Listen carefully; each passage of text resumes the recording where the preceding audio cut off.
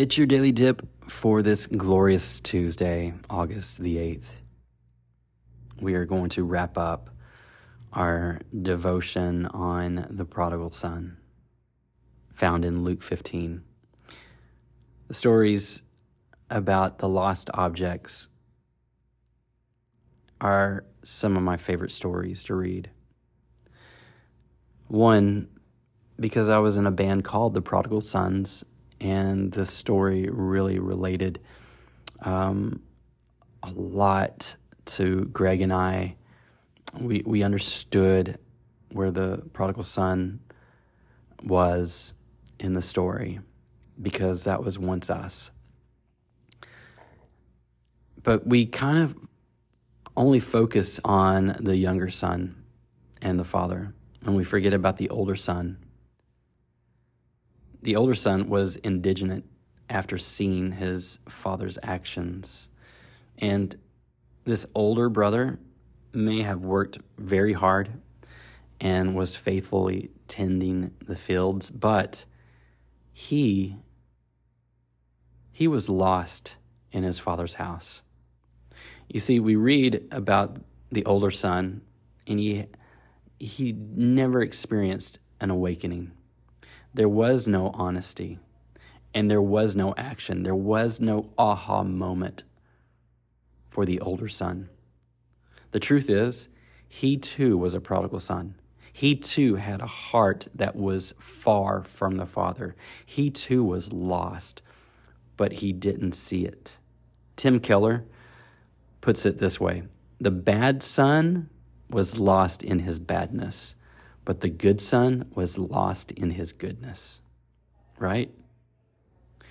You may have never been to a distant country, and you may have got this really impressive religious resume, and you may even have followed all the rules, and you may have even read the entire Bible, and you may have read the entire chapter of Luke 15. And you read about distant countries who really need to hear about the gospel.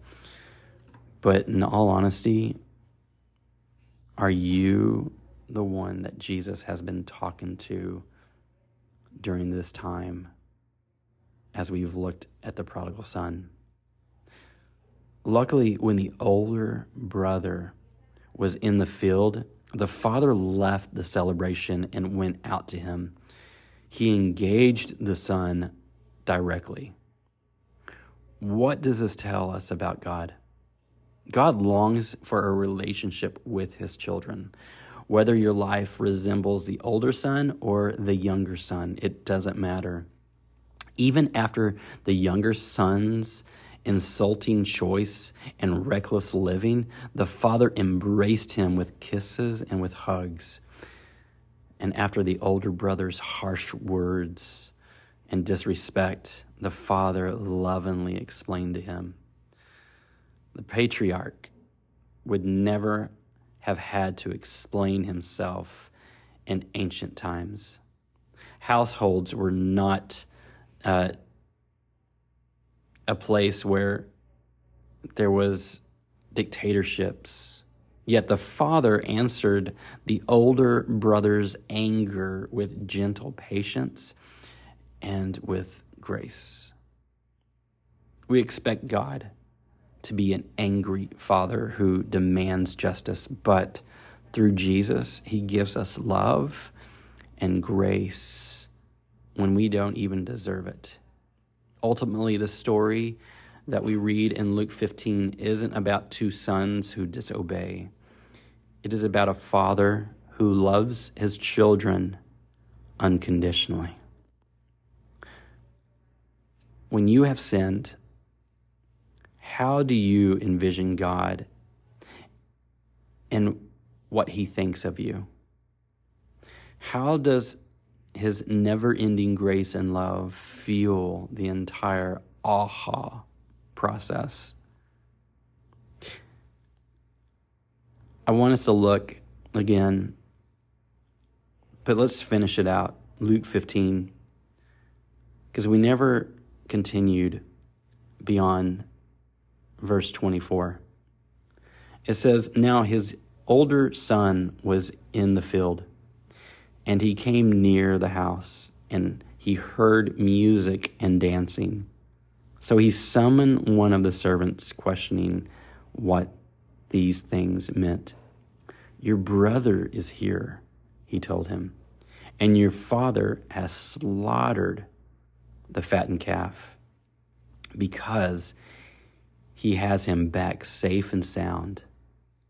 Then he became angry and didn't want to go in. So his father came out and pleaded with him.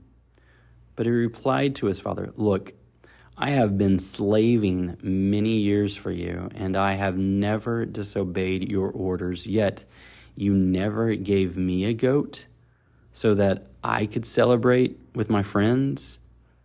But when this son of yours came who has devoured your assets with prostitutes, you slaughtered the fattened calf for him.' Verse 31 says, 'Son,' he said to him, 'you are always with me, and everything I have is yours. But we had to celebrate and rejoice because this brother of yours was dead and is alive again. He was lost and is found.'" Lord, we thank you for this story. We thank you for the parable that you told about the prodigal son. Father, may we look to opportunities of having aha moments in our walk with you. God, I just pray that those that are listening to this podcast, whether they've been raised in the church but strayed off and done their own things and became prodigal, Father, I pray that today is the day that they would call out upon your name and they would run to your arms that are wide open. Lord, we thank you for your grace and we thank you for your love. We thank you for being a good Father. We thank you for all that you do for us as your children. We are so thankful and we love you. We worship you. We give you all praise today. In Jesus' name, amen. I pray that today you'll have just a fantastic day, that you just find ways to spend time with God, to just talk to him throughout the day, to just share moments with him, and that you would be able to just love on those that God has placed in your life. I pray that you have moments today where you just share the love of Jesus with someone. Someone needs it that's in your life today. Someone needs to know that they are loved and cared for. Someone needs to hear that they are appreciated and they just need to hear it. It's really easy. So whether it's a parent, whether it's a friend, just someone in your life, just let them know how much you cherish them and how much you're thankful that God has brought them into your life. I speak blessings over you, and I hope y'all have a great day. This has been your Daily Dip.